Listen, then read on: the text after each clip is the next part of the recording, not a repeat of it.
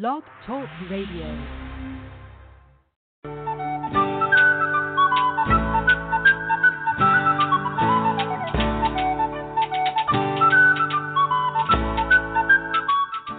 Welcome to the Spiritual Unity Radio Network, a station dedicated to the concept that all manifestations of the divine are equally valid.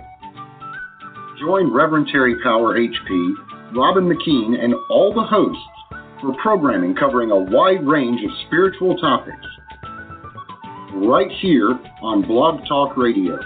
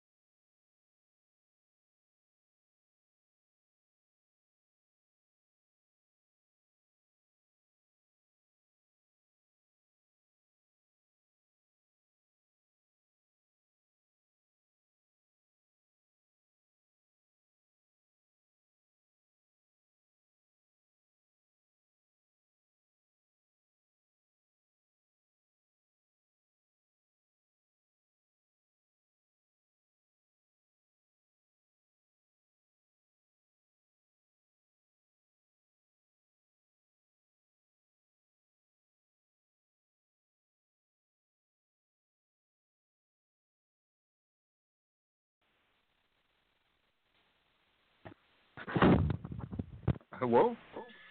Oh, are you there? This is Nick, yes? Hi, Nick.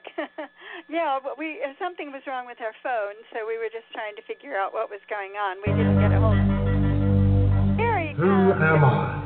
What am I? Where did I come from? Why am I here? Is there a purpose to all of this?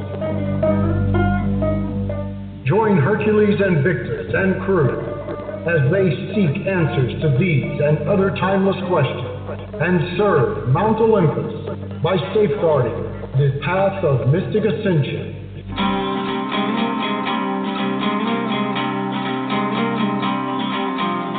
Welcome to the Pride of Olympus.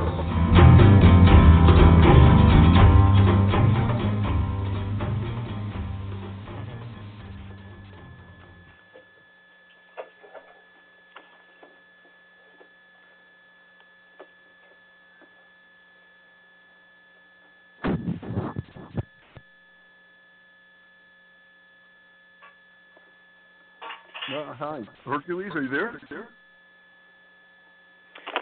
Oh, hi there, Nick. Hey, guess what? I'm not hearing Hercules at this time, but it seems like maybe the radio show has begun.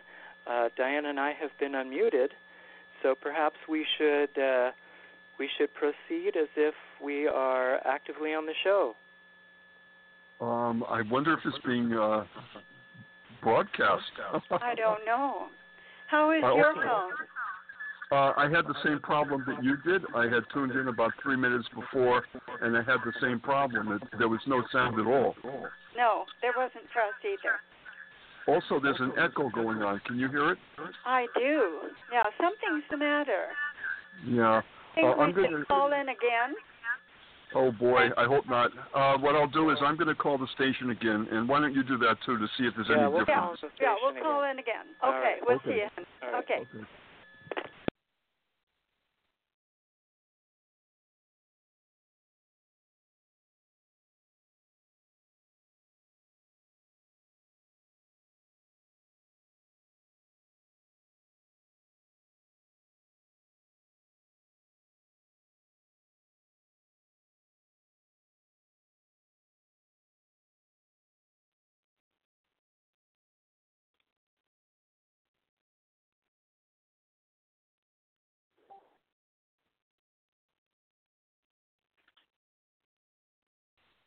Hi, this is Nick.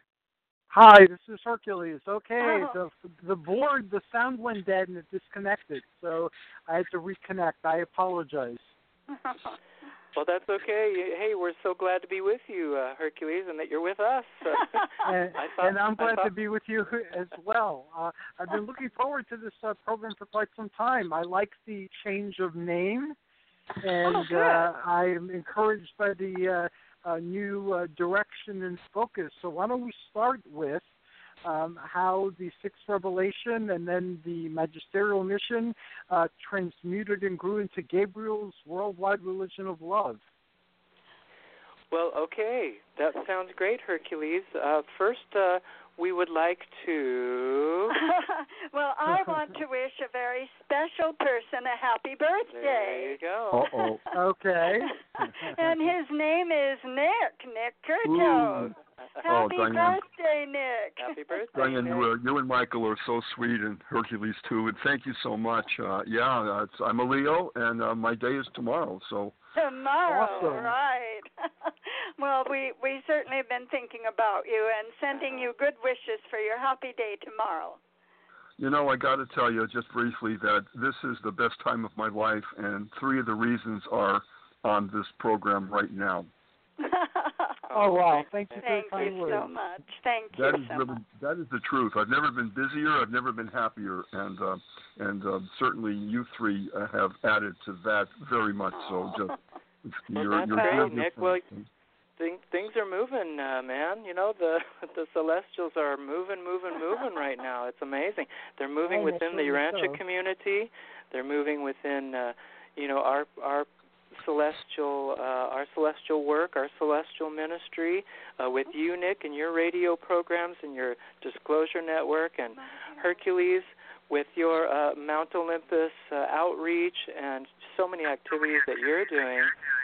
That things are so amazing. And yes, we will definitely, guys, we'll get into the new name change and the new focus and the new direction for, culminating here in the newest phase, which is the worldwide religion of love.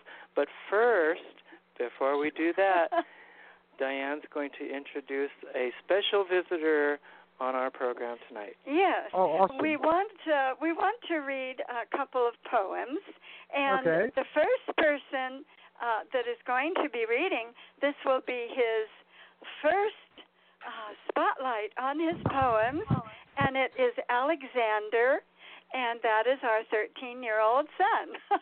Oh, that is awesome. Wonderful. He's going to read 3 poems, and they're very, very short.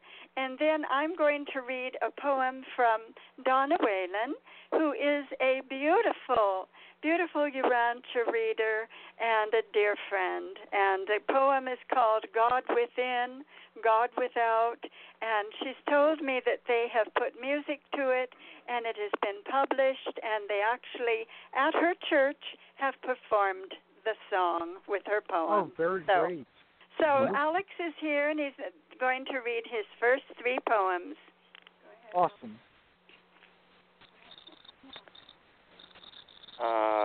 Gazing at the moon. I often look up to find myself gazing at the moon. Shogun admiring a waterfall. Like this waterfall, I shall fall. Monk praying. As I go into the night, I wonder, what am I? Okay. Those are his first 3 poems. Very nice. Wow. Very nice. And then I want to do this for Donna Whalen.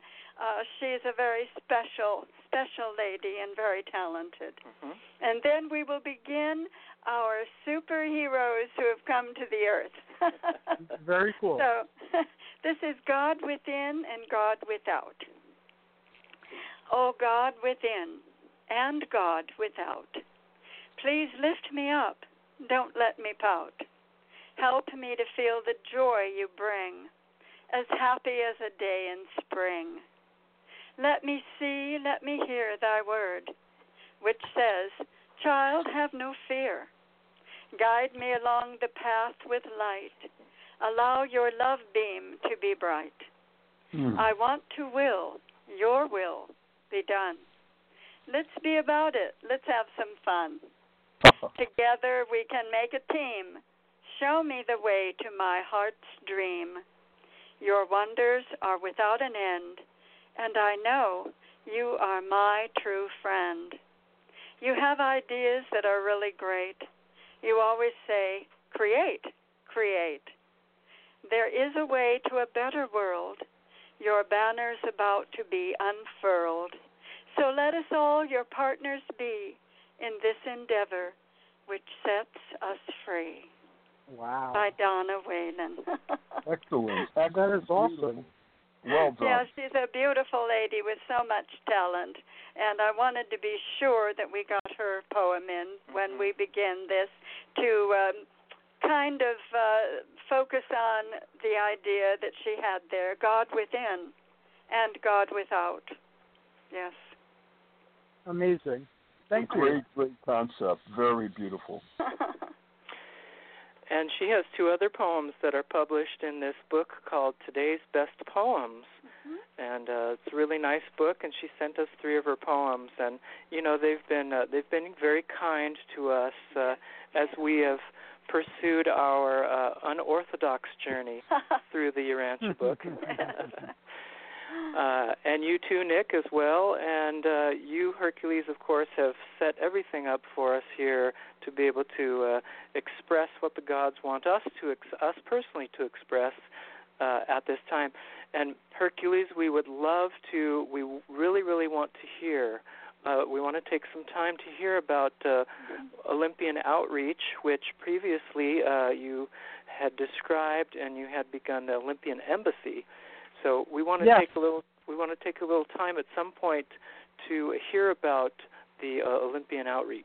Yes, definitely. And after we produce this new message that we're trying to get out to the world, we want Nick then to tell us what he's been doing, and here it is, Absolutely. a new year for him, and a new birthday year, and I know I'm so excited to be doing all this too, Nick. Thank you. Okay, so to answer your question, Hercules, Sixth Revelation becomes magisterial mission. Sixth Revelation and magisterial mission become new worldwide religion of love. Sixth Revelation is the gods coming to us personally, the gods we read about in the Urantia book, and the gods whom we have found out correlate with the Olympian pantheon and the Olympian tradition. These are the gods that have come a little bit closer to our earth at this time to help humanity who might be a little bit behind at this time, to reach some of the goals that the Universal Father wants for this planet, for the progress of this planet. So the Sixth Revelation is was the initial message of the gods, to set everything up, to put the pieces in place for the beginning of what was to be the magisterial mission.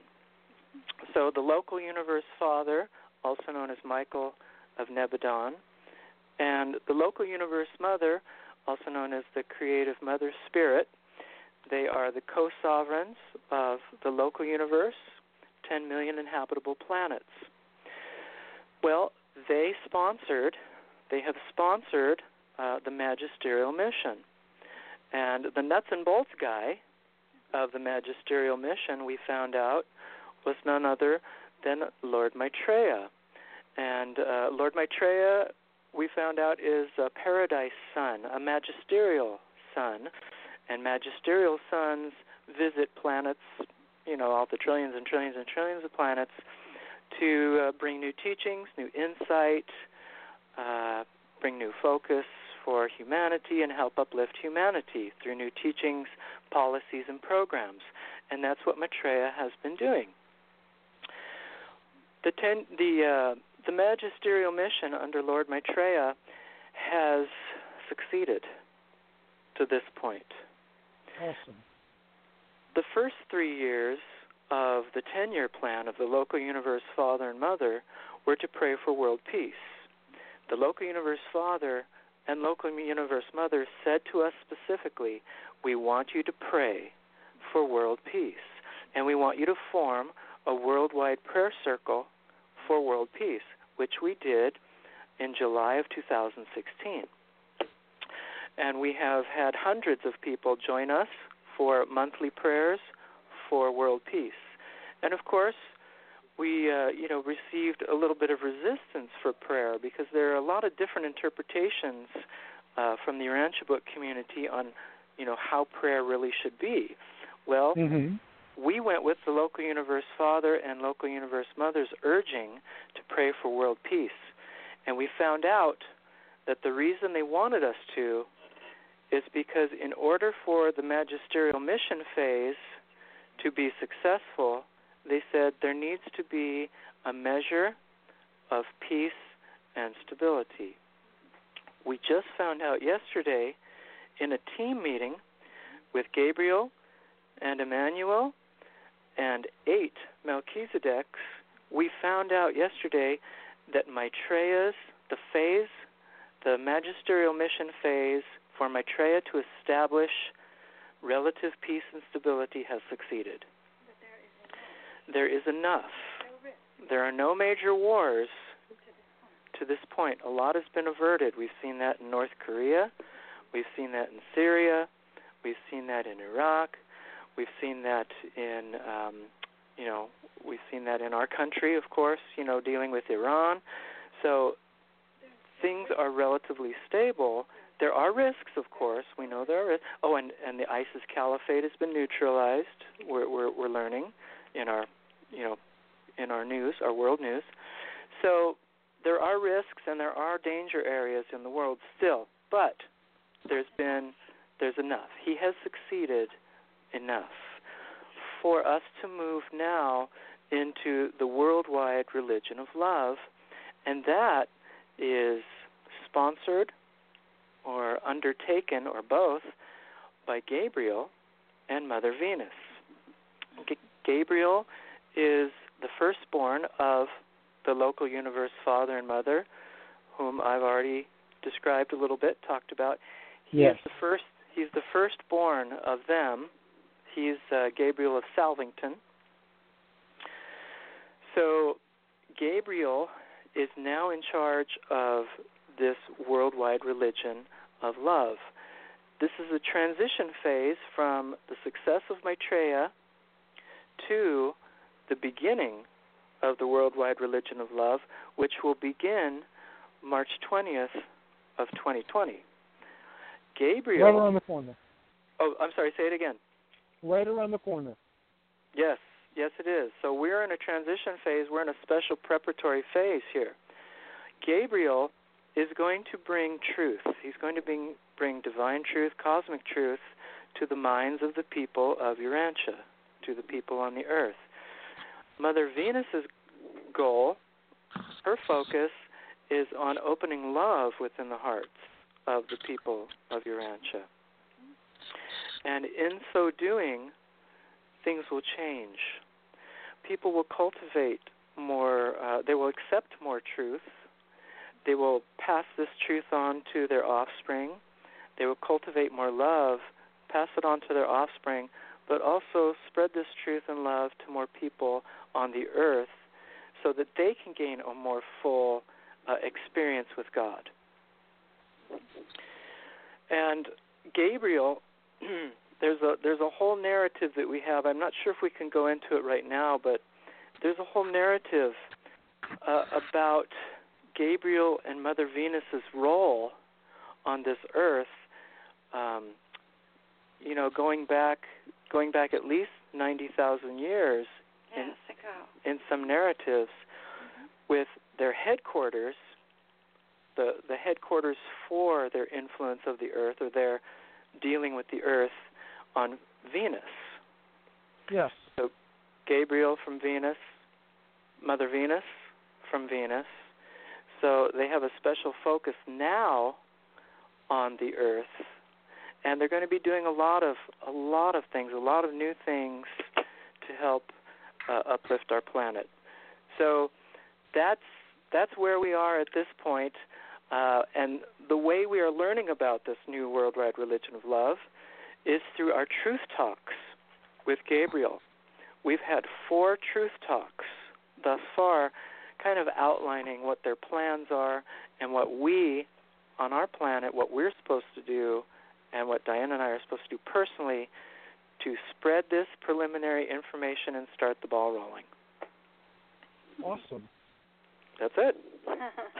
That is fantastic. Indeed, that quite is a yes, as Nick says. Well, we really do feel that they are the superheroes, because we all of a sudden on June 1st had Gabriel and Venus move in, and then we had, of course, Emmanuel, and then we had Gautama Buddha and Persephone, and then Maitreya. And so these 6 are superheroes, that they have powers that we cannot imagine. Gabriel was telling me that he has more power than 1,000,000 suns. Wow. More power than 1,000,000 suns. And they have created this Venus, this planet Venus, as Jerusalem in our Urantia book. But I think the most extraordinary thing is that through my son, through Alexander, who read you his new little poems, he's studying all about the Oriental religion right now, and his little poems were supposed to be like little Zen poems. Mm-hmm. But the most wonderful thing is, Nick, do you know Gard Jameson? Oh, yes. Okay.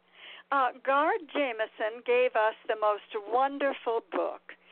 Now, it was volume 2, and it's called Monkey, A Story for Our Mythic Moment. Volume 2 by Gard Jameson, Ph.D. And, this book, I opened it, and I couldn't believe what I opened. It's the story of the Chinese bringing the Buddhist religion to China from India. And right here in the very beginning pages, it says, here is the quote, "The planet Venus from the western heaven came to rescue you by holy command." Now that is what it says. In other words, which I didn't know, is that the planet Venus is what the Chinese have always called the heaven that they are going to in the West. And I didn't know this. It's the Western heaven, and the Kuan Yin that the Orientals worship, I am told, is our Rhea, and she is the Queen of Heaven in the Western heaven, and her planet is the planet Venus. And they actually say, in the Oriental religion, they actually list it as the planet Venus. So here we are saying the same thing, that the Buddhas and the Melchizedeks and Gabriel and Venus are all coming from the planet Venus, and we are now being told that is Jerusalem, as in the Urantia book, and they are the ones who have been trying to save our planet for all these 90,000 years. So I just think it's extraordinary that even in Gard Jameson's book, he says that it's Venus that the gods are working through to save the planet. Yes, and you say synchronicity. I mean, that is absolutely mind-boggling. That all is lining up like that. That is really you just totally took my breath away, Diane. Were you going to say something, Hercules? Yes, it's in Theosophy the Kumaras who came from Venus with Sanat Kumara to help set things up here on Earth. And according to some accounts, they've finished their task and they're now going back to Venus, or they had been going back to Venus. Mm-hmm. Yes, we had a number of team meetings a year or so ago where Lord Maitreya in the Theosophic tradition and in the Buddhist tradition, Lord Maitreya being the Buddha to come to take over from Gautama Buddha as the Buddha of the world, so to speak, Lord of the world, we had learned in a couple of team meetings that this Lord Maitreya was a being that we read about in the Urantia book that I referenced earlier, a magisterial son or a paradise son. And we were told that that the main connection there was that Lord Maitreya is a paradise son. He is a magisterial son that has come to this earth as a cosmic Christ to uplift humanity and start the ball rolling for a new era of light and life. And he's from Venus. Lord Maitreya is one of the 144,000 that in many narratives, 144,000 that volunteered to go with Sanat Kumara to the earth 90,000 years ago to begin a lot of different procedures and policies to help humanity. And not only Lord Maitreya, but Gautama Buddha was also in that group of 144,000, and they're from Venus. And things are opening up to us, guys, because in the Urantia book, it talks generally about our local system of Satania. I talked about the local universe as being, roughly 10 million inhabitable planets. But as you come down a little bit in levels, you find that there are local systems, smaller units. These local systems have, roughly 1,000 inhabitable planets in each of them, and that this information now with Gabriel in our home and Venus in our home and these other celestials are starting to open up aspects or more detailed descriptions and functions of the local system. And not only that, but our solar system. I mean, hardly anything is mentioned about our solar system in the Urantia book, but because of Gabriel and Mother Venus's special work at this time, they're opening up some of these things to us to share with everyone, to get an idea of how special, how really special this Earth is, and what a fantastic role that this Earth has for the purposes of the Universal Father. For instance, we're finding out, as Diane mentioned, that in the Urantia book we hear that Jerusalem is an architectural sphere that is the capital of the local system of Satania. That local system of Satania, roughly 1,000 inhabitable worlds. Well, in our June 22nd, in our June, our June 2nd breaking newsletter to our friends, we mentioned that we were told that the planet Venus is that local system capital of Jerusalem. But it's more complex than that, because we look out of our telescopes, we see the physical planet of Venus, but that's not the only thing. That's not the only aspect of that architectural world. That's a material core of what we see. That there are so many things going on unseen on that capital and in that system. Then, in the June 22nd breaking newsletter, we told our friends that we received information from Gabriel that the Earth itself, this planet Earth, with its unseen levels and seen levels, is an architectural world also. Even though there is organic evolution happening, but it is a decimal planet, so there is experimentation, according to Urantia book narrative of our Earth, that it's an architectural world. And then, about a week or so ago, maybe about a month ago, from Gabriel, because all this stuff is flowing in. You know what? I want to say something really quick, though. The hardest part about sharing this information with all of you friends and everyone, the hardest part is what we can say and what we can't say. It's you have to filter what you can't say because it's developing, it's in development, as opposed to what you can say. okay?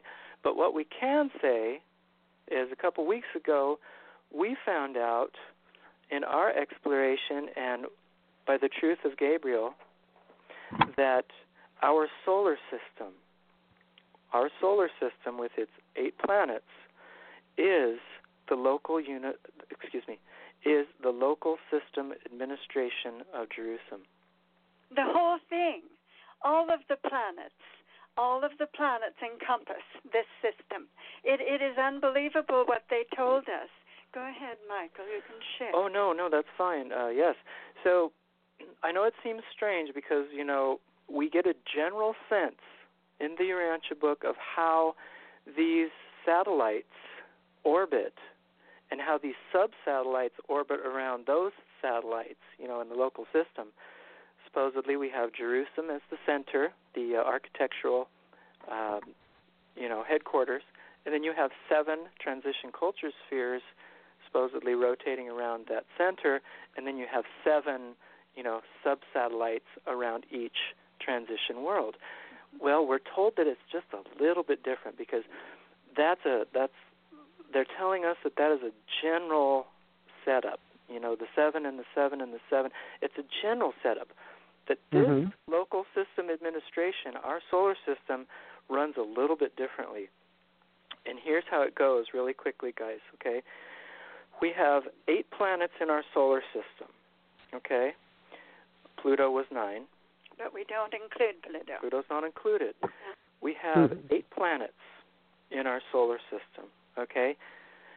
One of those planets is very special, okay? I'm just going to take you through this here, going from the sun out. Mercury is the first planet closest to the sun. That is transition culture world number 7. It's the world of the Father. We're going to skip Venus for right now. That is Jerusalem, the main core. Earth, our Earth is transition culture sphere, number 2, called the Morontia world. Mars is transition culture world number 3. It's the angelic world. Jupiter is transition culture sphere number 1. This is the finaliter world. This is the world that has sub-satellites that are the 7 mansion worlds. That's what we're told. So when you go to the mansion worlds, according to Gabriel's knowledge and account shared through us, you are going to Jupiter, you're going to surrounding spheres of Jupiter. Saturn is transition culture world number 5, the world of the suns, S-O-N-S. Uranus is transition culture world number 4, the super angel world. And Neptune is transition culture sphere number 6, world of the spirit. Now to go back to Venus, Venus is Jerusalem. So you have 7 planets, plus you have the main headquarters architectural sphere of Jerusalem. Which is Venus, yes. Venus. Yes. So it's a little different than in the Urantia book, but if you really start looking at it, you realize that you can't just judge what we have in the Urantia book because the way that they are laid out is a little bit differently, but it's all there. It's all there. And the 7 satellites, a lot of them are not on the physical plane, and therefore they're not able to be seen. But for me, it's just so incredible because I'm looking at these other religions and these other cultures, and we're heading right back to Venus at almost everyone. It's just really incredible. With Theosophy, the Neo-Theosophy, and Elizabeth Clare always told us that, it was from Venus that the Maitreya and Buddhas, Gautama and Melchizedek and the angels were coming to save the earth. And she would give the lectures and tell us when and the different periods. And it's all Venus. It was Venus. And it just didn't hit us until finally Gabriel said Jerusalem from the Urantia book is is Venus, is the planet Venus. But our whole solar system is a solar headquarters for these other inhabitable solar system worlds that have planets and so forth, local system planets. Yeah. So it's just really amazing, and they're so eager to talk to us. It's almost every other day that I ask them, I say, well, does anyone want to talk today? And out we go on the patio, and they start giving us all this solar system information. So Nick, we're very, very hopeful. This gives us a tremendous amount of hope. That this Earth is a really important part of this, and yes. The Universal Father wants to make this solar system a beacon of light for other solar systems. Right. And the war aspect, Maitreya being successful. To this point, I know, Nick, that's right up your alley because there were a lot of concerns throughout some of your communities of impending World War III with North Korea and things like that. So, this brings us a lot of hope. What do you think, Nick? Well, first of all, the timing is spectacular because I think that the general population, not only of America but of our entire planet, is very, very watching of what's going on the playing field of the various politicians because in various countries, because I don't think that I felt such a threat of a possibility of flare-ups, and I think most everyone would agree, as right now. The last few years have been really troubling. Yes. And it's very almost much. like, oh my God, when they come on with one of those special bulletins on TV and they have the big letters, and I'm thinking, hang on. And I think most people are feeling that more than ever. So this timing of hope and of helping, it couldn't come at a better time. And the synchronicity of Venus is really something to behold. And again, you took my breath away, Diane, when you were putting forth the various aspects of Venus on various cultures and spiritual and religious groups. That was spectacular. I'm still digesting that. Well, and there's also many groups that have sprung up, in this new age, and there's a group, Hercules. I know that you're very involved with the Unarius group, who yes, they're wonderful. I've been involved with them for over 20 years now. Can you tell us a little bit about that, Unarius? Sure. Their information was initially channeled by Ruth and Ernest Norman. And Ernest was called the moderator, and Ruth was called Uriel, because she was overshadowed by the archangel Uriel.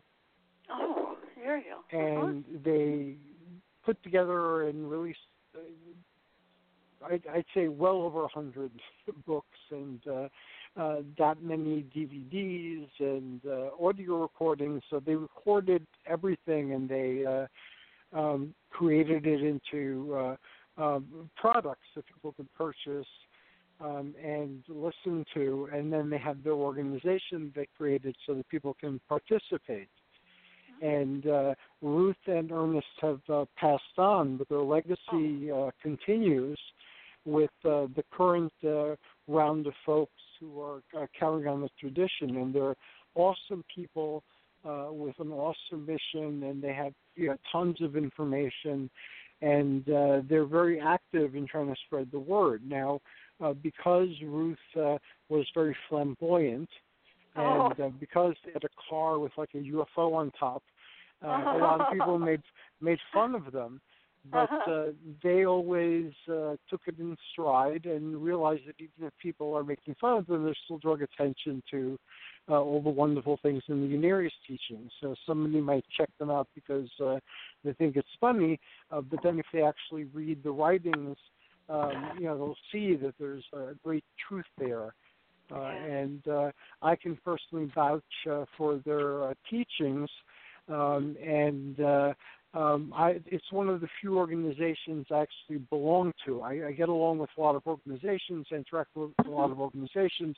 I belong to very few of them, but I do belong to Unarius because I believe in what they're doing. They've been doing it consistently for decades, and they're relentless. And one of the things I like about the Unarians also is they take responsibility for the world. Mm-hmm. So if they're in this world and it has horrible things in it, then those things are their responsibility. And we have to learn from them, and we have to change them. And we live in a time when very many people will not take responsibility for their actions. So it's very refreshing to see people taking responsibility for all of reality. Yes, and Hercules, it's a religion where there are celestials on other planets that are influencing the Earth, correct? Correct. They don't see themselves as a religion. They see themselves as a spiritual science. Okay. Mm-hmm. So they're actually anti-religion in many of their writings because they believe that religions, as we understand them here on Earth, are devices for social control. Well, to some extent, of course. Yes. Of course. So they consider themselves a spiritual science, and again, they're very approachable, and they're very great at answering questions and telling you where in their writings or in their videos you can find particular information. And when we get to the Olympian outreach, they're going to be a very big part of the Olympian outreach. Uh-huh. Wow. And what role does Venus? What does Venus play in that? Venus is one of the planes of Unarius. They used to have 7 planes, and by plane, sometimes we mean planet, and sometimes we mean a dimension other than the one we're currently in, on a planet that isn't in our solar system in this dimension. Sure. But there are 7 planes, and they're originally called the 7 planes of Shambhala, and now they just call them the 7 planes of Unarius. And Venus is one of the planes that is one of the dimensions of our planet Venus, and it's a place of healing. So they have hospitals, and between lives they can heal spiritual ailments before somebody returns for another round of incarnation. And the Unarians believe that you can, with your mind, once you read about someplace, visit with your spirit. Of course. So their book, The Voice of Venus, introduces you to Venus. It's the first Unarius book, the portal book, as it were, and it introduces you to that concept that people who lived here who have died are in Venus, that many of the celestials are in Venus, including Maitreya, and that you can send yourself to Venus to heal and to learn. Oh, how wonderful. Yes. Now, I know that Venus herself is the queen of the planet Venus. Yes. But Rhea, we are told, kind of connecting that Oriental religion with Rhea, who is the mother of Zeus and Hera, but also she is also the mother of the local universe, mother and father. And she, we are told, is the queen mother of the West coming out of the planet Venus, that she is almost like the Kuan Yin of the Oriental. And she is also involved with healing and the suffering, sees the suffering of everyone in the universes. And so that was very interesting to get her take on what she does, that she sees the suffering of a swallow or a little bird or the suffering of a child, and the healing and the mercy is coming from her. And she said to call herself the Holy Mother. She is in the Urantia book. We hear about her as the Eternal Mother Sun. Yeah. And she's the one that infuses our local universe father of Nebadon with the characteristic of his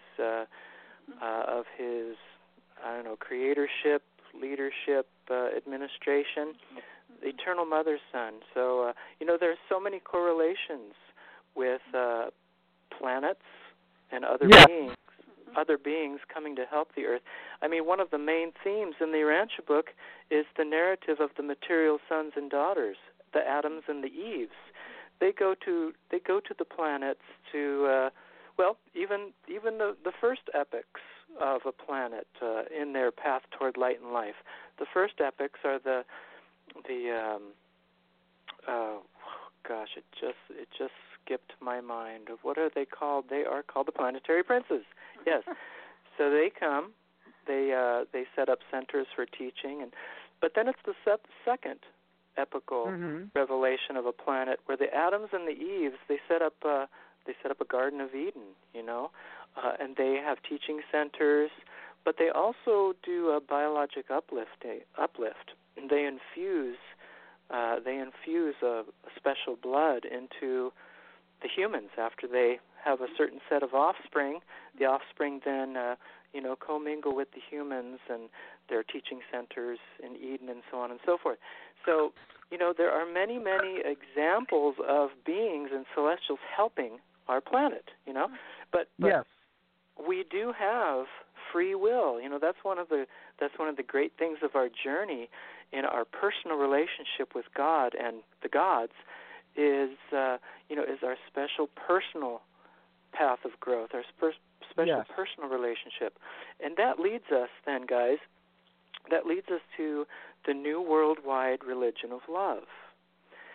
The New Worldwide Religion of Love is, in what we're told, in what the preparation phase is for 2020 and 2021 and 2022, 2022 being when the religion really begins, but they are saying that it is now time to reconnect with God. If you are a human being living a relatively secular life without the influence of God or gods in your life, in your family life, in your relationships, in your overall workings of your life, then it's time now to begin reconnecting with God. And not only reconnecting personally with God, but Gabriel and Venus want us to reactivate the human spiritual community. Again, they want us to reactivate the human spiritual community. Through secularism and a variety of things, Nick, that you talk about in your disclosure network, we have moved away. Many people in Europe and America have moved away from the influence of God in their lives, even acknowledging God, praying to God, worshiping God. So they want us to get back to the human spiritual community. And there's a special way that they want us to do that, guys. They would like everyone to go back to church.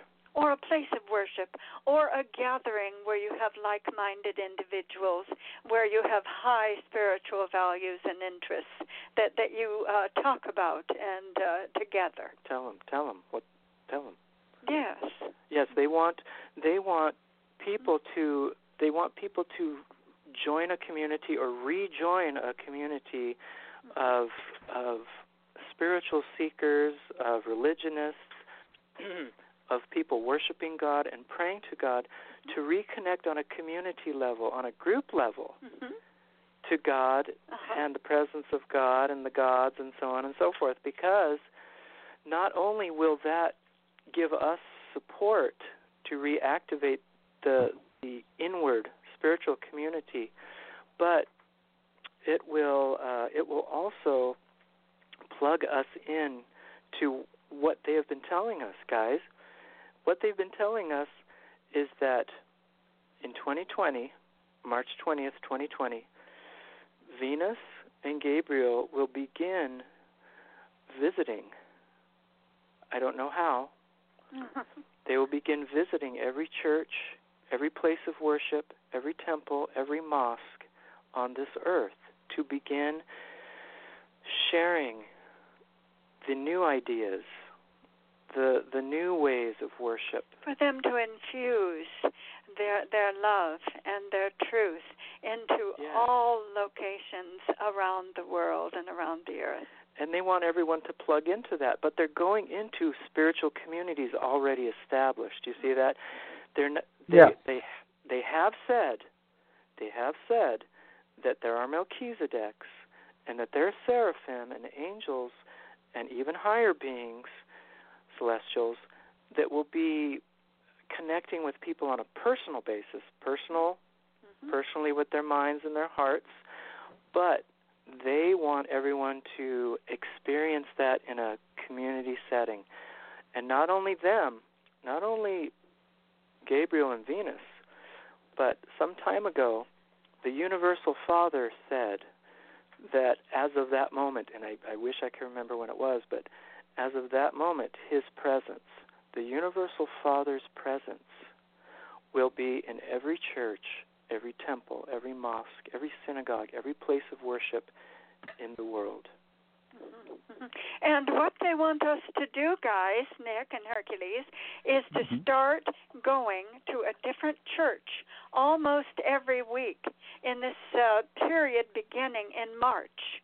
So what Michael and I are going to do, since we have our own church every Saturday at 4:30, on every Sunday morning or every other Sunday morning, we're going to start going to a different church in our area and then branching out farther and as far as we can go, so that in that 2-year period, we will have visited a lot of churches, a lot of places of worship.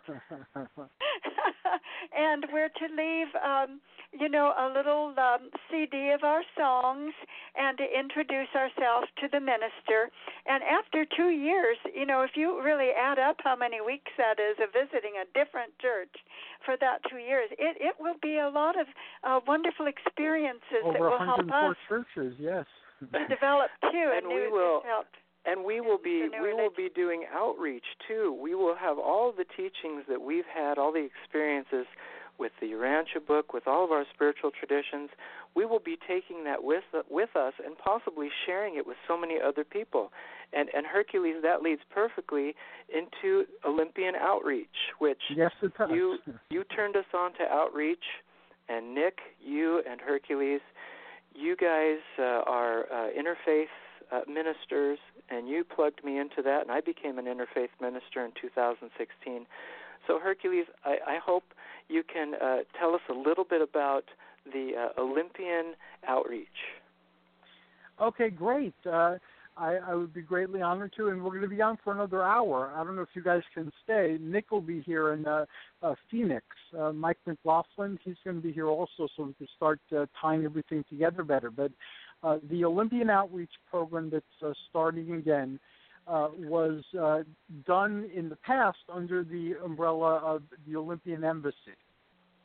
And because I'm very active, what we did was we had an information table so that groups that weren't present when I was talking, I would introduce the groups in what I was saying, and then I would have literature or other handouts on the table. So some groups sent books, some groups sent flyers, some sent magazines, So I left it up to each group to send what they wanted. And I happen to approach everything from a mythic perspective and a universalist perspective, but very heavily from theosophy, theurgy, hermeticism, and mythology. So although that's my cup of tea and many people resonate with my cup of tea, it's not everybody's cup of tea. So in recognition of that, because we're dealing with the ancient wisdom, and the ancient wisdom, despite its presentation through various groups, is the same. So what the Olympian Embassy or Olympian Outreach is geared to do is it would have information. And I'm limiting my mission not to presenting all the information that can be presented because it's been done before. So why would I devote years to doing it again when I can just basically focus on the Olympian elements in all of these things, and then people can explore whichever presentation appeals to them the most or from which they will learn the most. And Nick was at our Mythic Atlantis, and he was actually at the information table. And he can vouch for the fact that we had tons and tons and tons of information, and groups that had sent books. We had like a raffle type of things where people could win these books. So we gave away like tons of books also, and it was all the ancient wisdom from a neo-theosophical perspective.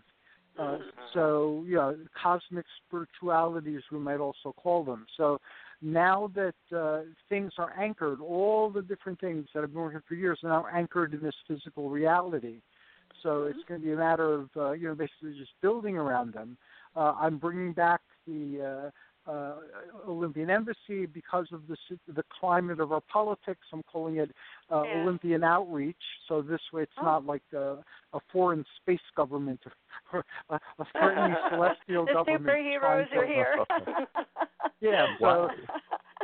So I will be working with all of you and all the wonderful things that you're doing. We will be drawing more attention to it. Some of the practices will be adopting as a body. So, each of the groups does something really wonderful. They do more than one thing really wonderful, but we'll pick one and make it universal to everybody, and we'll all have a vote in that. So we might decide to, lend our energies to the religion of love. We might decide to make it part of the custom for our group to observe your weekly church service. That's something we can discuss, but everybody will contribute something that will be open to all of us as Argonauts. And then as Argonauts, we will not only promote what we're promoting, and all of us promote a lot, but we'll be promoting each other better. So this way, people will have access. Like Nick sends his blasts all the time, his news blasts. Yes, I get them. And he does lots of wonderful things. He does. So even if we just pick the news blast, everybody would be enriched by receiving that and having access to all that information. So that's kind of like with the Olympian Outreach. So the Olympian Outreach will henceforth stay forever. It won't be an on-again, off-again type of thing. It'll be very organized, and this will help each other get the word out in different ways. So when Phoenix calls in a little later, we're going to integrate his Project Perceptor. We'll integrate Nick's Urantia Book New York and his Disclosure Network New York. We'll integrate all the wonderful things you're doing. And the other starting organizations who aren't part of tonight's discussion, but whose material is going to be very much integrated, is Unarius and also Mark Age, now operating under Chronicles of Mota. So that's going to be the starting organizations, and we're going to add to it until we are able to make the ancient wisdom available to everybody. Wonderful. Fantastic. Congratulations, Hercules. How wonderful. Well, we would like to sing happy birthday to Nick. Yes. Are you there, Nick? That sounds awesome. I hope you have the most wonderful year ahead. Oh, thank you very much, Diane, and I'm certainly looking forward. I just got to say, I love the way this is going. I love this journey that we're all taking. It just seems so right. My goodness, yes, it is. It's wonderful. It's blessed. It truly is. God is blessing us. We're so honored. There might be a lot of Urantia book readers joining us tonight, listening to the program. And, that is awesome. I just wanted to say to them, please catch Nick's programs. Nick has now, through the wonderful graciousness of Hercules, I can personally vouch for that, Nick, your show has opened up to be absolutely tremendous, and a real platform for others, your guests, to really express themselves. Not just to the Urantia book community, which is relatively small. I wish it weren't, throughout the world, but giving them a platform to reach a really wider audience. And it's so wonderful, Hercules, that you've done that. And guys out there, whoever's listening, listen to Nick's programs and contribute. Be guests. Yes. If you're Urantia book students, and you're, in a position to really speak with authority of the Urantia book, try to partner with Nick if you can. I mean, because Nick is fantastic, and he really is a wonderful host. He certainly is. Are you ready? Are you ready for your happy birthday? I am so ready. Yes, I am. Yes, indeed. Okay. You can even sing happy birthday to me if you want to, okay? Here we go. Oh. Happy birthday to you. Happy birthday to you. Happy birthday, dear Nick. Happy birthday to you. Oh, thank you so much. That's a great deal. How wonderful. Thank you very, very much, Paul. Yay for Nick. Yay! Yay. And on that pleasant note, I'm going to give everybody a short break of 5 minutes. Phoenix has joined us, so he's here with us. We're going to listen to Cauldron Born, which is about the cauldron of Ceridwen, or the Grail, or the Cornucopia. It goes by a lot of different names, but it's a symbol of our transformation. So we will play that, and we'll all be back in 7 minutes. All right. Thanks again, Hercules. Yes. Okay, God bless you all. Have a good evening. Much love. Good night, guys. Good night.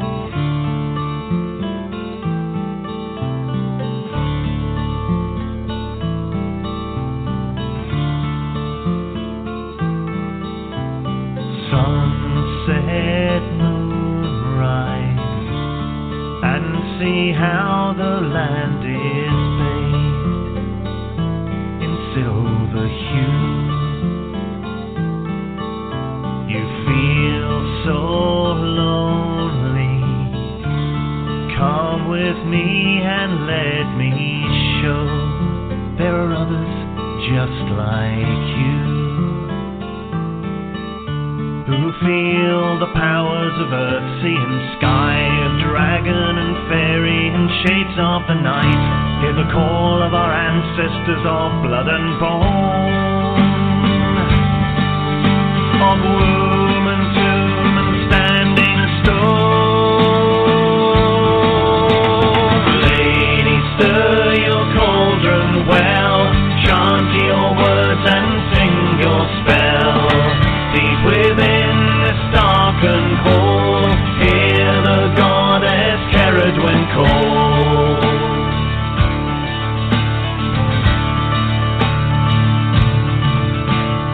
See a man alone on a hill, his arms raised high to the moon. Chanting words, a charm, a spell of power, a witch's rune. He calls to the powers of earth, sea and sky, of dragon and fairy and shades of the night. He calls to his ancestors of blood and bone, of womb and tomb and standing stone. Lady, stir your cauldron well, chant your words and sing your spell. Deep within this darkened hall, hear the goddess Ceridwen call. Come and taste of the cauldron's brew and magic she will give to you. You will dance in the eye of the storm, your Ceridwen's children, the cauldron born.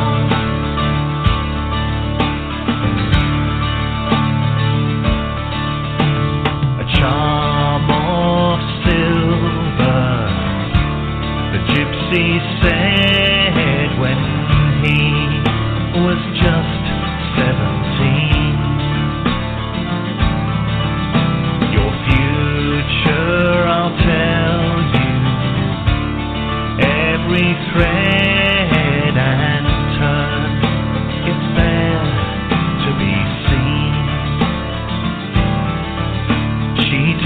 his hands tracing the lines, searching for patterns and looking for signs. Your life a construction, one day you will see. Through the illusion and into the dream. Lady, stir your cauldron well, chant your words and sing your spell. Deep within this darkened hall, hear the goddess Keridwen call. Come and taste of the cauldron's brew and magic she will give to you. You will dance in the eye of the storm, your Keridwen's children, the cauldron born.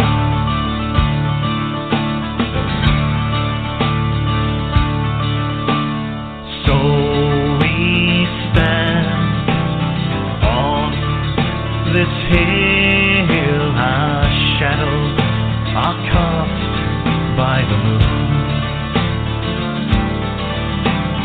chanting words, our charm, our spell of power, our witch's rune. We call to the powers of earth, sea and sky, dragon and fairy and shades of the night. We call to our ancestors of blood and bone,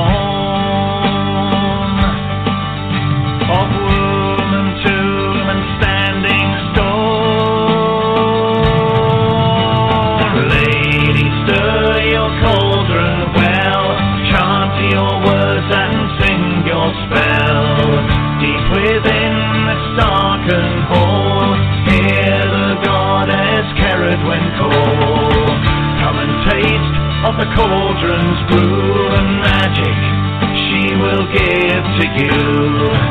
You will dance in the eye of the storm, your Keridwen's children, the cauldron born. Oh lady, stir your cauldron well, chant your words and sing your spell. Deep within this darkened hall, hear the goddess Keridwen call. Come and taste of the cauldron's brew and magic she will give to you. You will dance in the eye of the storm, your Keridwen's children, the cauldron born.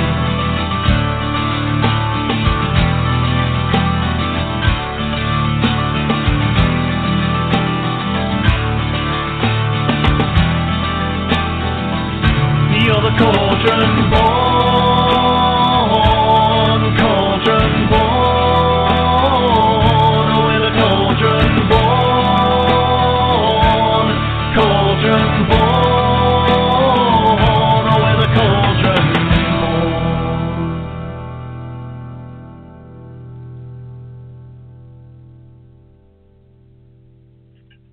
Greetings and welcome back to Pride of Olympus. I am Hercules Invictus, and this next segment is called Olympian Outreach. It is a new segment because it's a new initiative, and I'm greatly honored to have Nick Curto and Phoenix the Techno Druid, also known as Mike McLaughlin, joining me. Greetings and welcome, gentlemen. Thank you so much. Looking forward very much to this next hour. Very much. Me too. And again, we'll start off with happy birthday. We ended the last segment with wishing Nick happy birthday, so we'll open up this one with wishing him a happy and healthy year, full of all that he desires, and lots of prosperity, opportunity, joy, and growth. Very heartfelt thank you for that. Very, very beautiful. Thank you. I was gonna say, you guys had me on mute. Otherwise, I would have sang along. No, I unmuted you. I unmuted you, but I didn't announce it, so my apologies. You could have sang along, or anyway, we'll have next birthday to sing along. Tonight, what I want to focus on a little bit is how we can help each other grow. And everybody here does a lot of things. And we're, although we have people to help us with some of them, we're mostly alone. We're very dedicated to what we're doing. So right now, my cosmic or celestial work is coming more to the foreground. And in a few weeks, a book will be published where they have an actual chapter about me in the book. Wow. And all the different things I've been up to, especially with celestial things. So congratulations. Thank you. So I figured it's about time to get out of the shadows a little bit and a little bit more public. So one of the things I decided to start with was the Olympian Outreach, which used to be called the Olympian Embassy. And since both of you were at Mythic Atlantis, you remember the table where we had everybody's information. That'll be part of it. The other part of it will be on social media. So I'll give an example. Nick sends out e-bursts, and I occasionally include some of them on my timeline and let people know I got them from Nick. So what I will do now is I will do that systematically. So once every 2 weeks, I will include something from Nick and have a link, where they can subscribe to the News Blast. And if there wasn't anything that exactly fits into what the themes I normally cover are, I would just talk about the newsflash and how people can subscribe to it. So that would be like an example. And I know that Phoenix, you're starting Project Preceptor. So tonight we can understand that a little bit better, and I know you're just starting out. So I figure since Nick is doing a phenomenal amount and has been doing that for many, many years, we'll start off with Nick. And Nick, if you can give us an overview of all the things you're doing, let's brainstorm on how we can all promote it better. Well, I think the key word here, and I think you would both agree, is communication. Communication is everything, and we're so blessed to be in an age where we have the internet, and we are using that on so many different levels and connecting with people of not only nearby but worldwide. And some of our major people that are contributing stories now to the Disclosure Network New York News Blast are from Hawaii, they're from London, and other places in Europe too. And how exciting is that? It's just That's really exciting. It really, it's never been better, Hercules, than now. And I'm so proud of all the members of Disclosure Network that email me and say, Nick, have you seen this news right now? And a lot of times, no, I hadn't. And then I will put that online, as you guys know, and it will go to everybody who receives our Disclosure Network New York News Blast. And sometimes they will then check that out, do their research, and then they'll come back and say, there's another link that I think everyone should know about. So it's just this big family contributing to truth and knowledge, and that is exciting. That is very exciting. So we have also, I have to say that the members, we've been encouraging the members to develop programs of their own to present to Disclosure Network, and that has absolutely opened the floodgates to some of the most wonderful, knowledgeable people in our group that are producing amazing programs for us. And since we meet two times a month, that's 12 and 12 is 24, so that's 24 programs, and a lot of them are our own members that are presenting these amazing research studies. So it's just snowballing, and I just love this so much, and I just want to thank everybody who's contributing in any way to all these things that are going on. And I think that's the key for our group to widen the field, to get more people to understand what's going on, and to be a news link. So that's certainly up there as one of the main suggestions I would have. Okay, great. So basically, we have the news flashes. We would have advertising your meetings so that people can attend the meetings, and then how people have things they'd like to contribute, how can they contribute them, and then also I know that you record programs also through Skype at your meetings and so forth. How can people access these programs? So that's 4 things right off the top. So even if we focused on one thing per week and just repeated it on a cycle, that would divert people to all this material, and they could increase their base of wisdom and knowledge.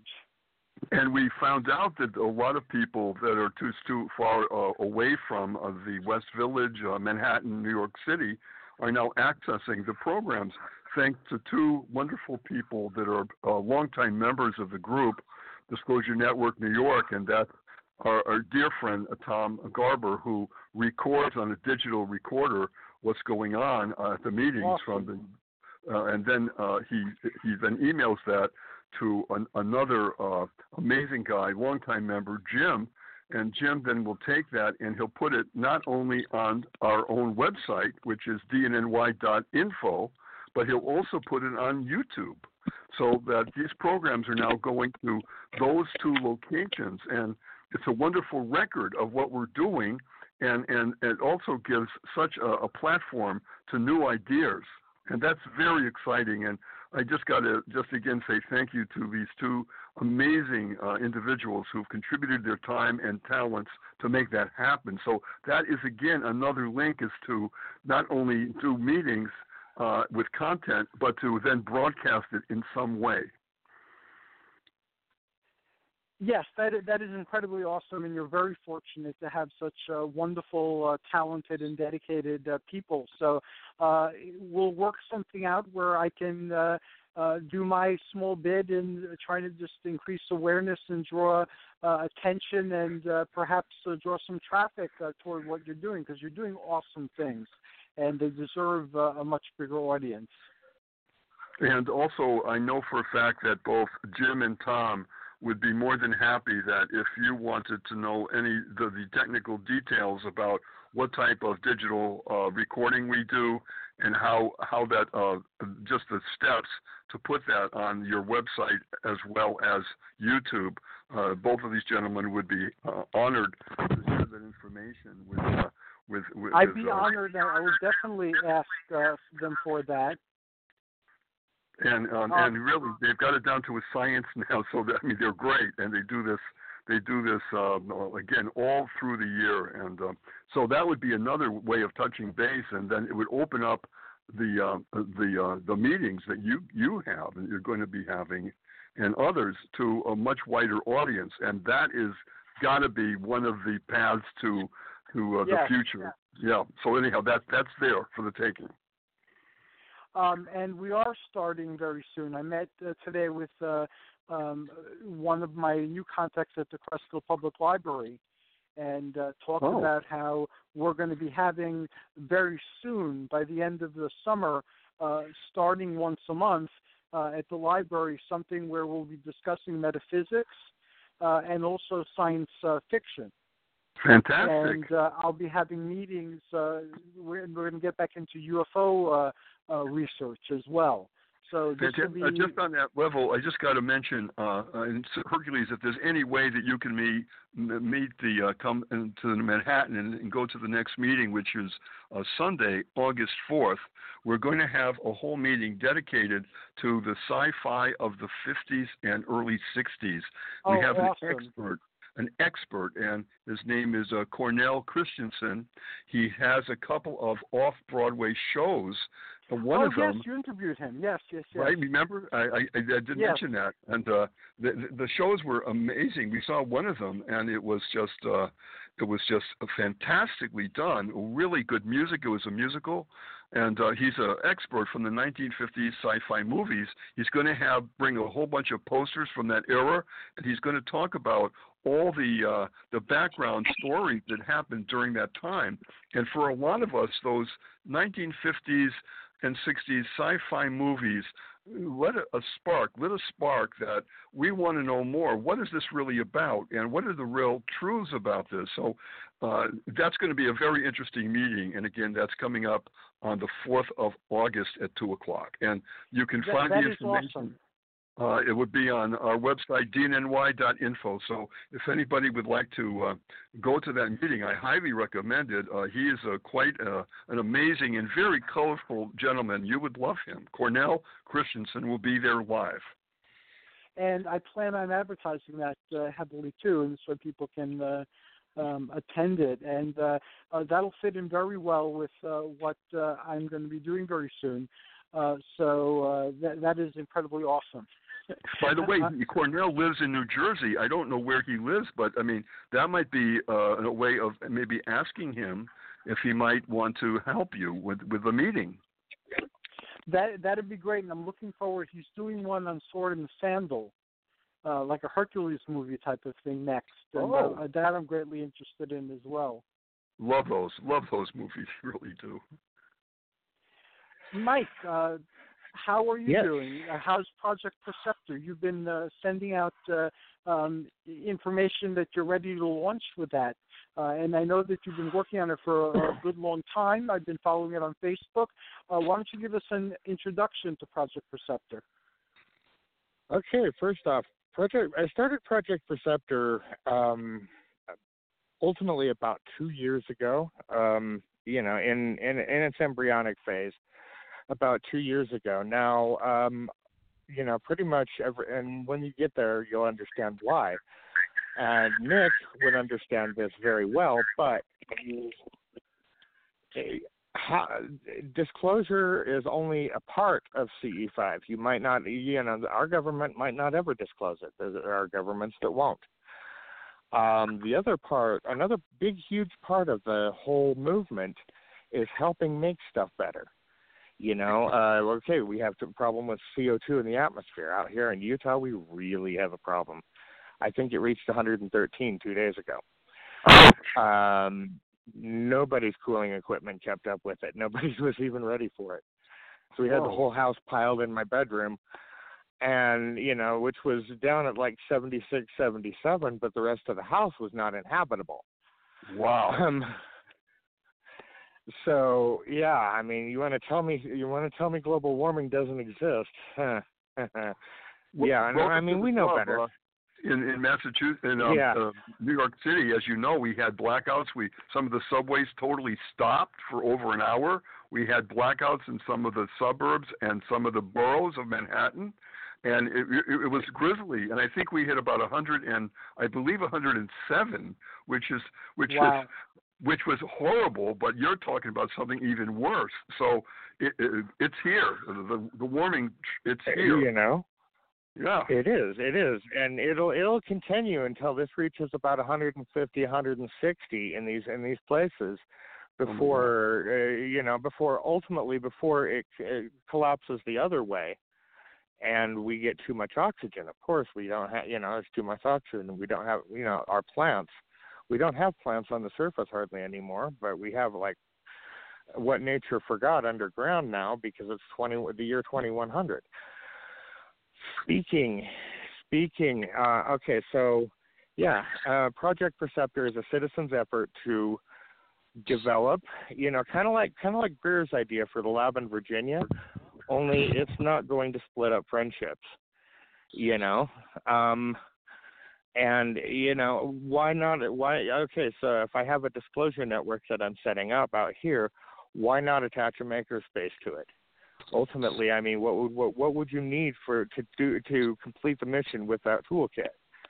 And commercially and industrially, this is really, really coming to fruition. And yeah, I mean, Hercules, let me know when I'm clear to like blaze a path through that. But that's like 5 minutes if I do it. If I do it like an auction caller, But so with all of this, with an understanding of cryptocurrencies, and guys, that is where the future is headed. Pretty soon, things like the U.S. dollar. I mean, there's already a U.S. dollar coin, which fluctuates tiny amounts, but they cost $1 and maybe 1/1,000,000th of a cent, and they fluctuate, and that's. If you have like $10 million, that's like two or whatever, break it down, do the math. And that's the profit you're making off of this fluctuation, which happens almost like clockwork, which the rest of our stuff should be, if markets weren't such volatile things by nature, at least in the world we live in, I mean, that's the way it would function. So out here, I can say professionally, I am developing a huge interest in crypto mining. And here's you guys know I'm the power guy. You guys know I deal with electricity. I mean, what do mining operations eat? Essentially, to do their mathematical calculations to produce the money. Essentially, you're eating electricity, and ultimately computer parts, but those have a little bit of wear and those have lifespan on them. So, yeah. Now, with a theoretically unlimited supply of money, it just depends on how much in radio terminology, how much skin do we want to put in the game? Well, we are the power guys after all. I was talking to you guys about a Tesla. Well, it's actually no. Okay, so we have a turbine, right? Uses steam. That whole project, everything that I promoted with Aegis, within the next year is going to be locally doable. So, here we have a means of producing electricity that can use any fuel, or hot air, any viscous liquid. Out here in the desert, we prefer steam. It can be built to any size. Buffalo and all of the hydro pumps. Hercules. You guys got the Hudson right there. How many mini hydro stations could we put on the Hudson? And if we're using steam, now, okay, radio frequencies. I'm not allowed to say how it works just yet, but with radio frequencies, we're looking at small heating units that can generate such steam. Now, we talked about. Before you proceed a little bit, because I'm going to confess my ignorance. I really don't understand very much about cryptocurrencies, and I'm sure our audience too has listeners who aren't familiar with that or are puzzled by it. Can you explain cryptocurrencies a little bit?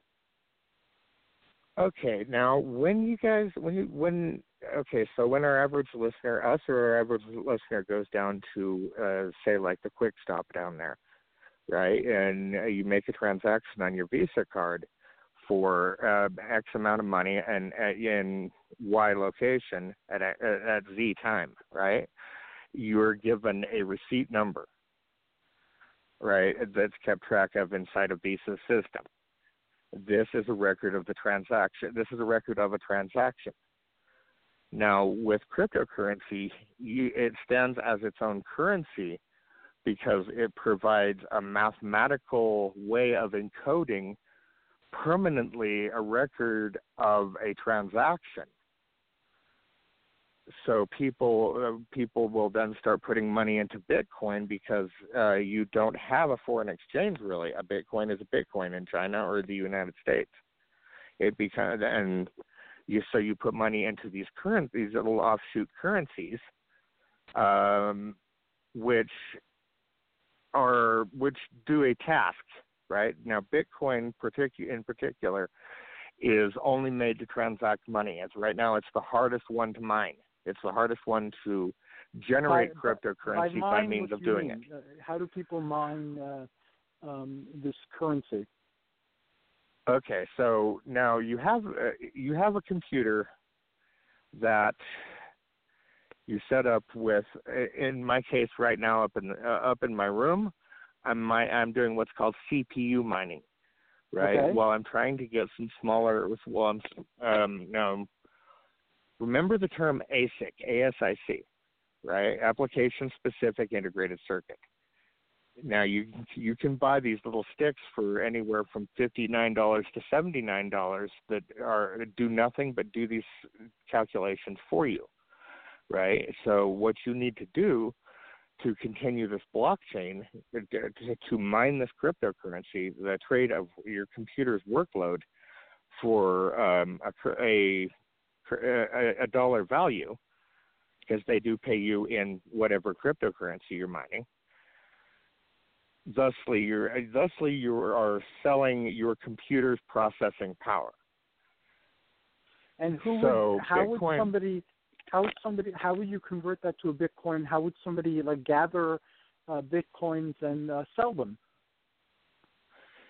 Now, a Bitcoin, just like any other, a Bitcoin is a currency, just like any other. So, I mean, there is an exchange market for them, just like anywhere else. Okay. I'm struggling to think of where you would go, like a program like Binance. It used to be the industry standard for buying and selling cryptocurrency on your cell phone. How would you buy a crypto coin, whatever crypto coin you're buying? Usually with a Visa card. If it goes in or out, and you make the transaction for X amount, which provides you X amount of the cryptocurrency. Now, if you play it smart, the value of say, Bitcoin versus a U.S. dollar, if you play it smart, you can stack up like a whole Bitcoin, which, let's say about 3 weeks ago was almost worth about $12,000 U.S. dollars. For one Bitcoin? Yes. Right now, I believe it's around 9,700. I haven't looked. I've been looking at how to make a cryptocurrency and how various cryptocurrencies work, as opposed to. Yeah, I haven't been watching the market as well as I should, but then again, I'm not in buy and sell mode either. Before you proceed, I'm going to pass the scepter to Nick. Nick, do you have any questions so far on what was covered? I have about 1,983 questions because this is a very new territory for me. So, hopefully, I'm in the same boat with you with that. I'm trying to navigate a very new field here. So I want to take a listening position at the moment.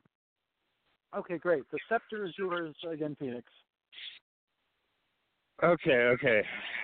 So yes, I'm working on ways. Ultimately, I'm working on ways for the average citizen to be able to mine cryptocurrency. Now, professionally, we have the power coming up. Yeah, that whole industry is covered, which ultimately, as far as an industry goes, pretty soon, guys, we're going to be buying and selling power to people that are mining cryptocurrency. It has been a very good market for doing that while we clean water. That's a big deal. Hercules, It is. It's a huge deal. Everything, just about all the pieces with it from some of them next week, some of them not for a year. But every piece that I had intended to bring out there, I was like, one of the things that, just about every piece, the lenses, the heat exchangers, now some heat generation equipment that will just absolutely blow your mind. And its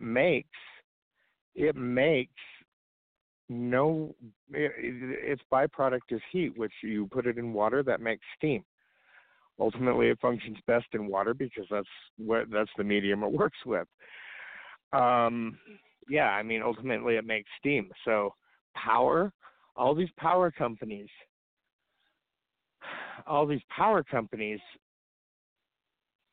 will.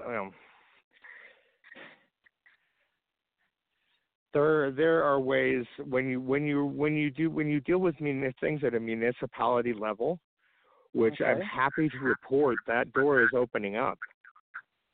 Good. I'm very happy to report that door is opening up, especially when it comes to places funding things like the library, like Project Perceptor.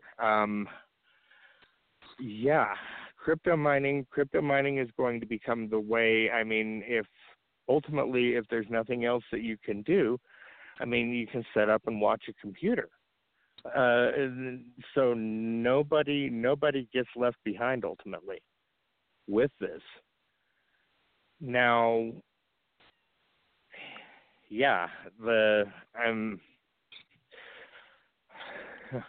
heat generation capabilities alone. Now, we were talking about building ships to go out and rescue plastic. The heat generation capabilities alone. I mean, a steam-powered ship, steam-powered whole civilization, guys. That the byproduct is clean water. And also, this would be by the way, atomic energy then is something that is dirty. That's you can't almost ever get rid of the waste from atomic energy. And you're saying this is going to supersede it. Am I understanding that correctly? I wouldn't say it's going to supersede fusion or fission. Definitely. What I would say is through application of frequency, generated frequency. Now, you were talking best case, and if I'm understanding this correctly, you were talking per joule of electricity you put in, you were talking 250 joules of heat if you submerge this thing in water that are released. So no, that is not over unity. That is very, very careful transfer of unity. I'm not going to say over unity in any of this because I mean, even magic is science that we don't understand yet. We're having feedback on my end. Are you guys getting feedback too? Well, I was for a second there. Okay. So yeah, clean generation, guys. If any of our listeners is in the renewable energy industry, give Hercules a call. Give me a call. We need to talk to you. And I mean, as far as non-wasteful, non-destructive, environmentally healing. I mean, you're dealing with the process is actually called wet air oxidation that happens inside of these turbines. This is how it throws the garbage out of everything because essentially at those temperatures and pressures, it oxidizes. It falls out in any everything that was polluting your water at that temperature falls out in a neat little tray in the bottom of the assembly there. And there it is. There's some fertilizer. Go dump that out. Of course, do chemical analysis. I wouldn't dump anything going down the Hudson right now. But then again, biologically, it is fighting back. You have different types of algae. Last time I looked at Riverwatch, that were just out of control. Yes, we and have of that course problem that's now because with of heat. Lake Patcong, which is a fairly large lake in New Jersey. I believe maybe the largest. And some of our hosts were recently in Florida, and they got affected by the red algae. They got very sick. So that whole problem with the algae is affecting humans. Somebody who was associated with Lake Patcong got that flesh-eating disease and died. Heard a report on that. So yeah, we're facing our own water supply becoming deadly to us. Two of my alumni, dear friends from Boston, Massachusetts College of Art, and they just recently retired a few years ago, and their dream was to be in a houseboat in Florida. They always wanted to do that. So they sold their house, and they moved to Florida. They bought a houseboat, and for a little bit, it was wonderful, a dream come true in their retirement. And then guess what happened? Algae started choking the whole area where they are, and this became a nightmare. From a dream to a nightmare, and that's exactly what happened to them, and I believe it's still going on. Yeah. Yeah, so guys, we got the tech now. We can address this with a tech, is what you're saying. Yes, very, very, very easily. Remember those figures that I was giving you, 54-foot trailers. We can generate each one of them. Now, the figure that I'm allowed to discuss, that figure is each one of them can throw 10 megawatts onto the grid at any given time. right? In a 54-foot, it requires the space of a 54-foot trailer. I would imagine that's complete with, if you're going the lens way, if you're going that route, then that would include the space for your lens. If you're going that route, that's not the only tool in the toolbox anymore. But yes, we can, through temperature and pressure, not only take care of problems like that, but I mean, if you rust it to death, which is effectively what you're doing, then that algae no longer becomes toxic. That algae becomes fertilizer. And as the toxins that it was emitting that were in the water anyways, go through the cycle too, those become like carbon in the bottom, in the cleanout bin. That is going to be, that has undergone all the testing. Now I keep saying, a Johnson turbine is a lot like a Tesla turbine, right? But Neldon Johnson, I love this guy. Imagine a Tesla turbine given a jet engine makeover. Whoa. There you go. It only still has two moving parts. So if you make those parts through any manner of 3D printing that we have nowadays, you should see if there's stuff on the commercial level, guys. If you have enough money, you can do anything. And I do mean anything. There's bits that lend credence to Ozone's story, which he would be a cool person to talk with on one of these things again. Anything, and I do mean anything. So now with one direction now, anything to do with greenhouses. Now I promised that area out there, if nothing more than that river out there, if nobody was listening. When I was out there, that I was going to help fix this. I was going to help bring back the clams. Nick, you might remember that story. How long has it been since there's been clams in the Hudson Bay? Probably since the 1600s. What if we could bring them back? Wow. Yeah, I want to bring back the clams, and that's what I intend to do. Awesome. You could run for mayor on that platform alone if it was successful. And you'd win hands down. Possibly. I'm not sure that that's a job. I think at this what did Bush say? At this phase of my life, at this juncture, I'm probably better suited back doing making inventions and stuff. Well, I'm not arguing that at all. I'm sure that is true. I want to ask you: is there a website that you could suggest that you have that our listeners and me and Hercules could take a look at? Is there something set up now? So I not only have so I have the Facebook site, right? So every time I put anything from Pinterest on there, Facebook auto loads that. That's part of an automation.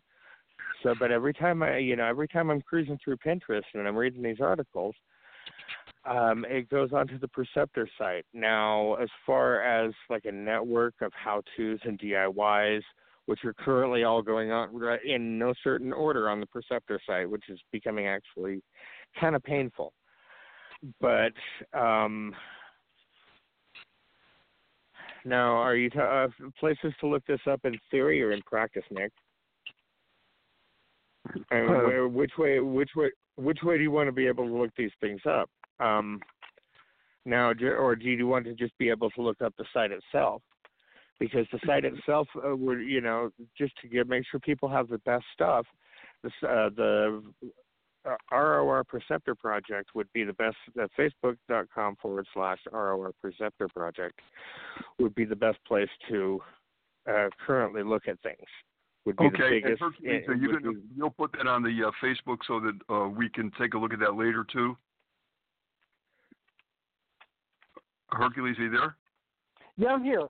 Yes. Well, I'm just saying that if you put that on, when you do your Facebook announcements and follow up information, that would be a good thing to put on there. Yeah, that would be, and that brings us to the question in terms of the Olympian outreach. How can we best integrate Preceptor into what we currently have and into the things that are coming soon? Coming soon are going to be pre-recording and a YouTube channel. Those are the next two big projects. Okay, so you want to go first, Nick? Well, no. How can we integrate the Project Preceptor? Like right now, I mention it whenever you're on the show, and every now and then I'll put in a promo with you and Project Preceptor. But those aren't really focused except when we have a particular topic on the show.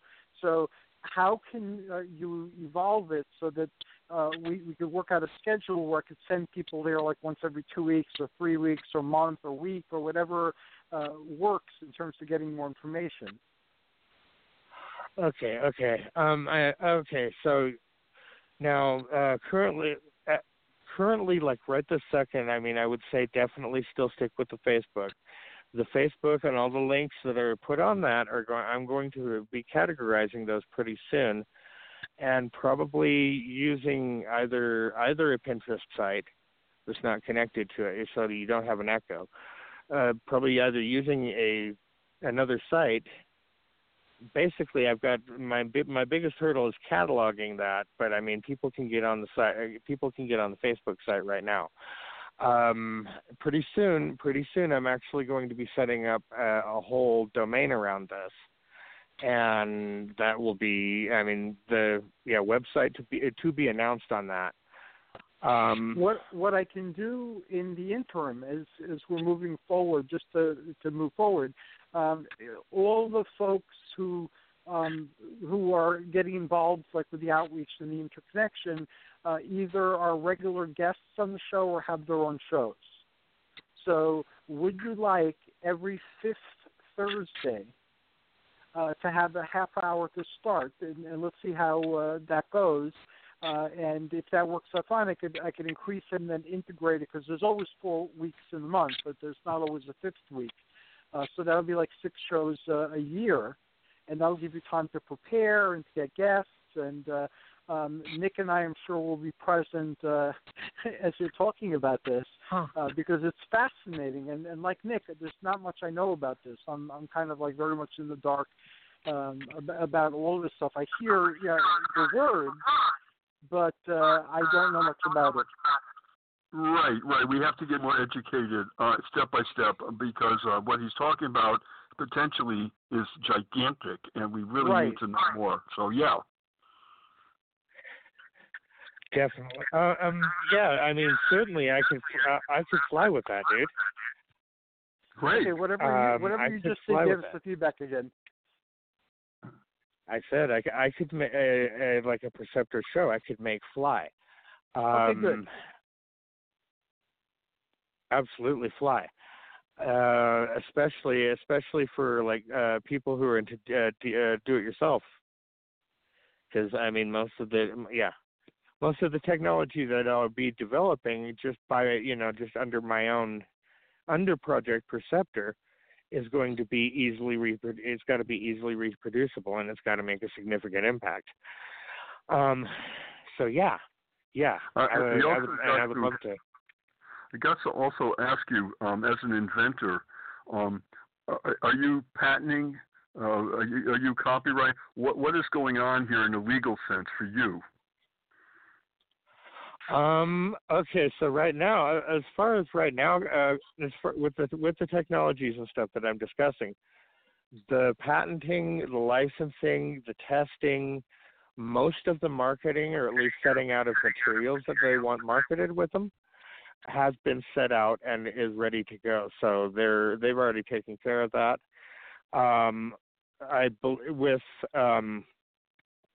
With the way we're doing stuff, I mean, you guys said secure, and we're actually taking steps. You guys have both told me security. And security is I've taken that down to making our workspace free from cyber attack. Currently with the capabilities, although the development is still in progress, currently with the capabilities of an artificial intelligence processor. So yes, everything as far as locking is, the inventors have put forward. Now that doesn't say anything that I have going on in my workshop personally. But I'm sure. I mean, part of my job is to find the little guy, figure out what he's doing, help him make something of himself, because we're not Thomas Edison's. We're not J.P. Morgan's. In fact, we could be the harbingers of what would have happened 100 years ago if human possessiveness had not been the case. Shall I say? Mm-hmm. J.P. Morgan was a greedy man. Oh yes. Oh yes. So you strip that out of that. Here's where we are at the doorstep. Like I said, my job, part of my job, is going to be finding that little guy. And if he's got something, it's going to be my job to reach into my own pocket to help him out, which I'll happily do. There was Faraday, the mathematician Faraday, when he couldn't explain he couldn't explain why this, mathematically, and then that dude came along, and that dude went on to be, a wonderful mathematician himself, but he's the one that wrote down Faraday's equations, and thusly we can figure out volts and amps and watts. So wow. Okay. So we'll start setting that up. We'll look at when the next fifth Thursday is, and we'll schedule a half-hour show. And start working on getting a guest, and through your conversation, this way people can learn more, and start with a very basic show so that people can understand the basics, build a foundation, and then you can make it increasingly more complex as we progress. But the first goal will be for people to understand all the different things you're touching upon better, because I'm now in my 60s, and again, I'm behind in many things. A lot of people think I'm computer savvy. I am to do the things that I'm doing, but that's just very basic, rudimentary stuff. So in the beginning, set the programs up there, and we'll start it off. Do you have any literature for Project Preceptor? Currently, other than what is on print on the site, I have that has honestly been the last thing. It's like marketing print or it's like mass media. Other than what I've broadcast, has been the last thing on my mind. But I've been working on technologies. Yeah, I would say I've employed. Check out the Facebook site, guys. I had to bottleneck it to one thing. So advertise. You have your Facebook site. Now you're going to have a half-hour show like every other month. So that's a start. So make a flyer about that. Have the UFO picture that you made, that you drew, that you have on your profile picture. Write Project Preceptor on top. And give a short paragraph of what Project Preceptor is all about, and then to learn more, and give them the address to your Facebook group, and tell them that you have a podcast. We'll work out the time, and this way anybody who's interested will check into the podcast or give you a call or whatever contact information you provide, and that will be great. And also in the meanwhile, you have a friend in Mr. Nick Curto who does blasts, and if you send him information, until you get your own thing up and running. I'm sure Nick would love to have you sending in things that you discovered that other people might be interested in. So then you could put on your flyer too that that you're part of the blast, and you submit information there, and people can subscribe to that, and that'll help you by building up your audience, and it'll increase Nick's audience, which I'm sure Nick would like. So this way, it's a win-win for all of us. It's a win-win, and I'll go one better than that, Hercules. Not only everything you just said is a yes, but in the new year, somewhere when we can, with timing, we could feature this subject matter, and you could address the Disclosure Network New York by Skype. I'd love it. Or Zoom, and you could do a 90-minute lecture, and that would be picked up not only on our website but on YouTube. And so you could be one of our featured speakers, even though you are far off in Utah, and we could definitely do that, and that would be quite exciting. So maybe somewhere in the new year we could do that. So there you go, Phoenix. You got all these avenues opening up. Definitely. Okay. Sorry, guys. Mercury retrograde.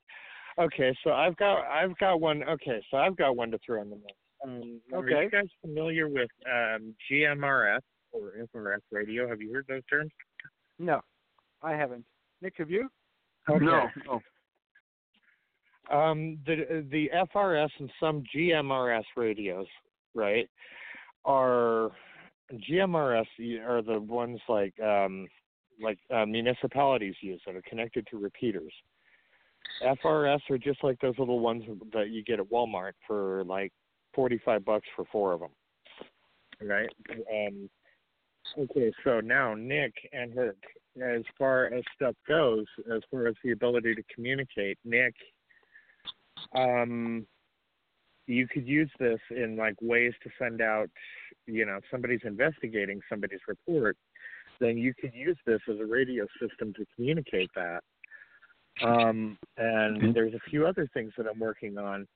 Guys, I might seriously be able, and especially like limited areas, like how would you power a drive-in theater worth of space with a little tiny transmitter out there? I'm trying to get out there to figure this out, but guys, if we could make little pockets of like AM or FM transmission legally, well, what's the laws out there? Because I've got the transmitters up to 90 yards. Anybody with a radio can actually listen to our show. That's something that we can look into also. And I looked at the time. We only have a few minutes left, so I'd like you guys to share your contact information. We'll start with Nick. Okay. Again, Disclosure Network New York. We meet this coming August 4th, which is a Sunday at 2 o'clock. And you can get all that detailed information at dnny.info. That will give you all the details of the meeting, and you certainly are all invited. You do have to make an RSVP so we know how many people are coming. That's required, and in the announcement, you'll see the 4 easy steps to follow to make an RSVP that counts. So there you go. Thank you. Phoenix? Okay, so if you need to transmit a bunch of data, I have set up a Discord chat server. I will provide that information in the link. Hercules, you still have it. You still have like all the links and stuff in the comments on Facebook. I'll provide the link out. Okay, so I've actually set up a Discord server for Perceptor for like a chat.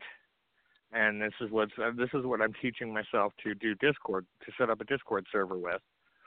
I spoke lightly with Nick about the software.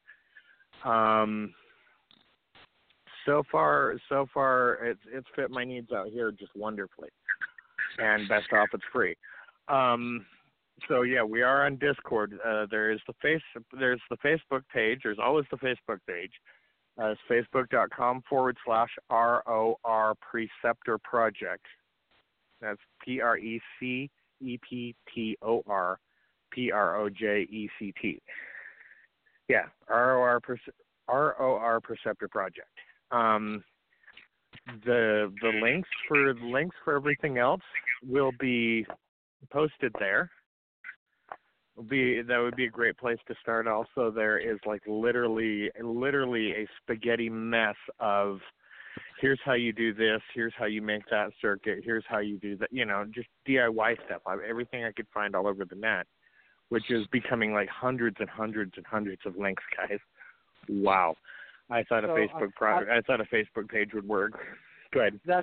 On that note, we need to end today's exploration, otherwise they will cut me off. And thank you, both of you, for helping get this started.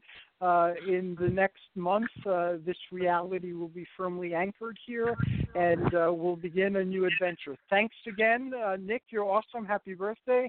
And Phoenix, you're awesome, too. I'll talk to you all soon. Happy birthday, Nick. Bye-bye. Thank you. And thanks to all who joined us at home. Until next time, these are the Argonauts wishing you joyous journeys and Olympian blessings to all who have joined us on our adventure. Now go forth and create a better world, one filled with light and love. On behalf of the Pride of Olympus and her crew, may your journeys be joyous.